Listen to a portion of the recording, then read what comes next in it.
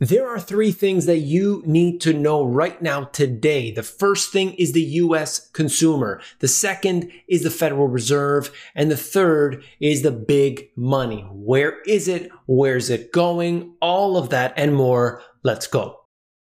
I'm going to navigate you through what is happening today inside of the markets. I'm going to show you what that means to you, your wallet, your portfolio, and of course, the economy in general as it will affect you. Stay with me through this. I'll break it down nice and easy. This article happens to be out of Market Watch. We're looking here at what had happened in this particular trading session, but let's be honest, they do not get into the deep details. And that's why I wanted to show you first what they said. Well, they're interested in the economy, how it looks like we could be entering a period of additional lockdowns and so on. That's true, of course, but the markets don't react to that. Even in the short term, look at what happened all the way up until February of 2020. The market completely ignored everything. The market is using this psychological mechanism and it ignores everything until the last second. And then, of course, it pops. So there's information. If you want, you can read the mainstream. This is also what it's talking about with weak retail sales, offering a preview of the coming attractions. Yes, this is affecting consumer confidence, and the consumer is suddenly out of nowhere unable to spend anymore. Well, of course, that's not the case. Look, first of all, I'll show you the charts, okay? Because on this show, you don't get just the data. You don't get just little snippets of information like the alternative news will give you. No, you get the actual data itself, and you could see the retail sales moving down again. But what's really going on here? We'll talk more about that in a second. I wanted to show you the commodities prices that make up all of these things, that make up, your house when you have to buy one, and the items that you buy in the store and so on. This is cotton. Look at the price of cotton accelerating over the last year, something like we've never seen before, all right?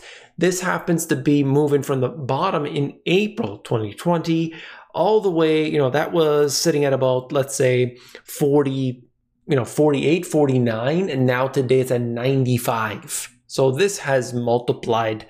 People are, they keep talking about the stock market gains. You could have put your money into cotton and you would have done better. Cotton. Did anybody ever think of that as an investment? But no, of course. Now, what does that mean for you? That means your t-shirts are going to be more expensive. Your clothing's going to be more expensive. And of course, they make oils out of it. There's all kinds of things that are made out of it. And of course, that means more money coming out of your pocket for the same amount of goods. You can see the commodity index as a whole. Yes, in the short term, this has come down. But over this period, let's be honest here, there have been these dips before. You could see it over and over and over again, and we're experiencing perhaps one now. It looks like it's kind of leveling off, but we are still in an upward trend, at least over the last couple months. So we're going to see what happens, but I just wanted to show you the entire commodity index because in general, yes, you can look at lumber. It has come down far from its peak. In fact, it's at 458 right now. It was at 1,700. It was unjustified to be at that level. But in general, commodities have moved up, and that means things are more expensive for you. Let's take a little turn here and talk about the treasury market liquidity sours as traders gird for taper clues. This is really the big thing. The Federal Reserve is ultimately taking control of the markets. They've done so since 2009 timeframe. And of course, the investors, the algorithms, they're looking for the clues. JP Morgan data shows market depth is at its lowest since March. Impact of each trade near the upper end of the past year's range. Essentially just saying right now, the ability to trade in the world's biggest debt market is deteriorating just as traders are on high alert ahead of the Fed's Jackson Hole meeting, which is what I've been talking about all throughout this period. They're looking for the taper, what's going to happen, and so on. And if you stick with me a few more minutes, I'm going to show you what the Bank of America Fund Manager Survey, we're talking about hundreds of billions of dollars being managed here, what they have to say. So hang in there for a minute. A key gauge of the Treasury liquidity market depth, the ability to trade without substantially moving prices, has fallen to the lowest in more than 5 months. You could show that right here on the chart. You could see that on the chart, of course, but I just wanted to show you that all we need to know is the Jackson Hole, which is coming up at the end of August, and then we have the FOMC in September. This is a huge time frame, and that's only a piece of the puzzle. As investors look to Jackson Hole, options markets see a lot of nothing. If you read the article, essentially just saying that they're not betting big around anything happening during this time frame. They give you the chart over here. Investors are pricing in relatively little volatility in the S&P 500 options ahead of Jackson Hole. Comparing this, even compared to the 2020 Jackson Hole, it's just a small fraction. So this is where the investors are today. But let's talk about this and slow down for just a second in the Money GPS insights.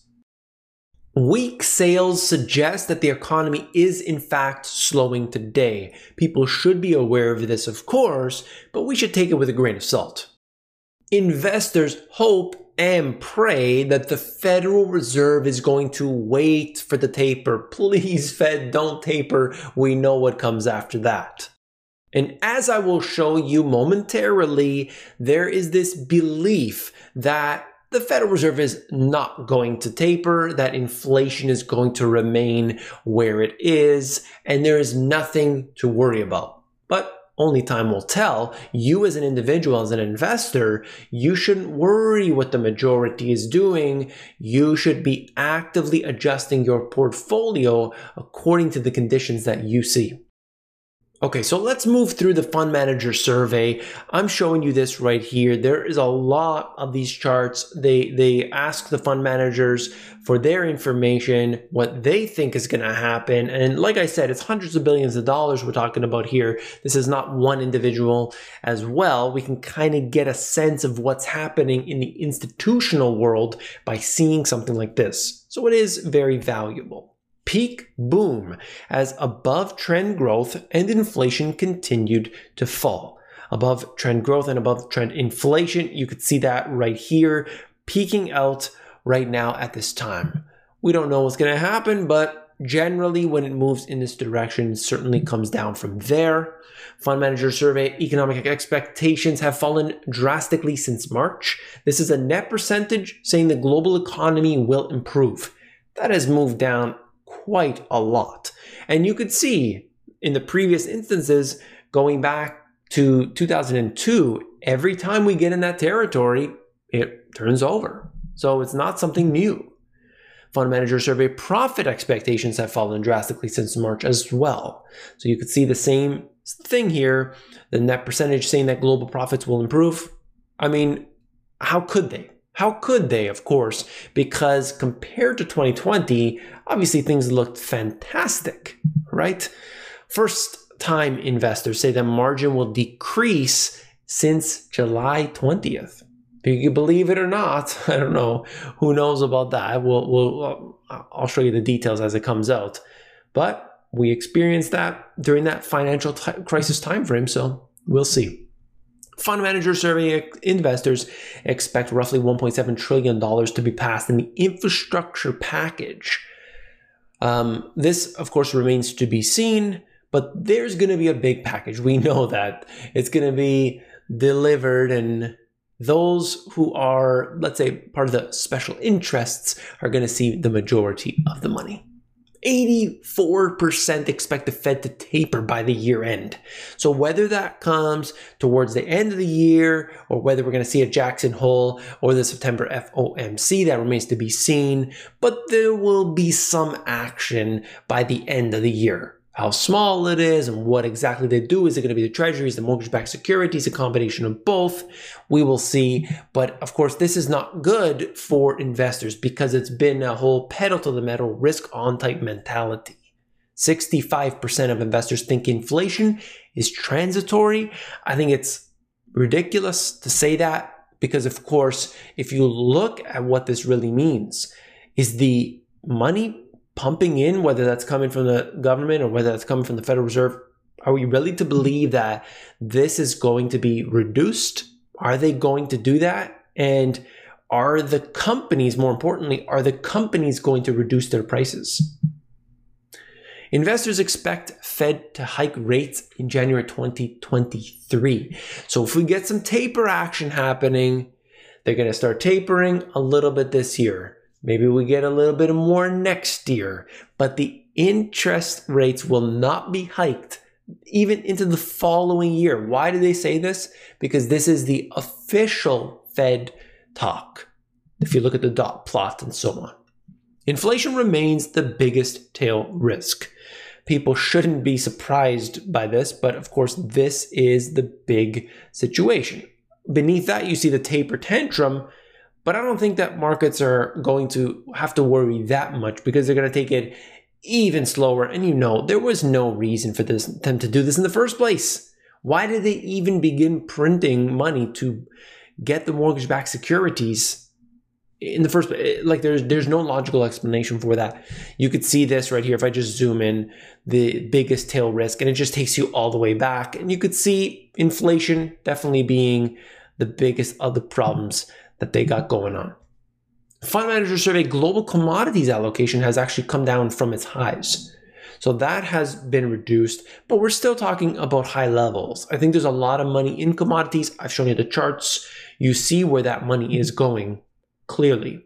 And this is something that investors are always going to be watching out for. Look at what happened with oil, for instance.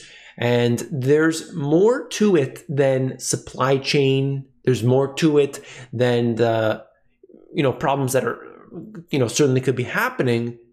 There's other factors here. There's speculative factors going on underneath this with the derivatives. 78% of investors now expect China to ease up drastically month over month. And then we have this last one, fund manager cash levels are up to 4.2%. Up to 4.2%, okay? Take it with a grain of salt. This doesn't move much. When they say that there's so much money on the sidelines and so on, look at this. Just look at this. This is the fund manager survey. They're telling you the average cash balance. And in these tough times, 2020, when there was so much uncertainty, it was at under or around that 6% mark. Now it's at 4.2%. I mean, it's not that big of a difference, okay, when they talk about money on the sidelines. Anyway, whatever. I'm just explaining it to you. I'm giving you all the details you need to know.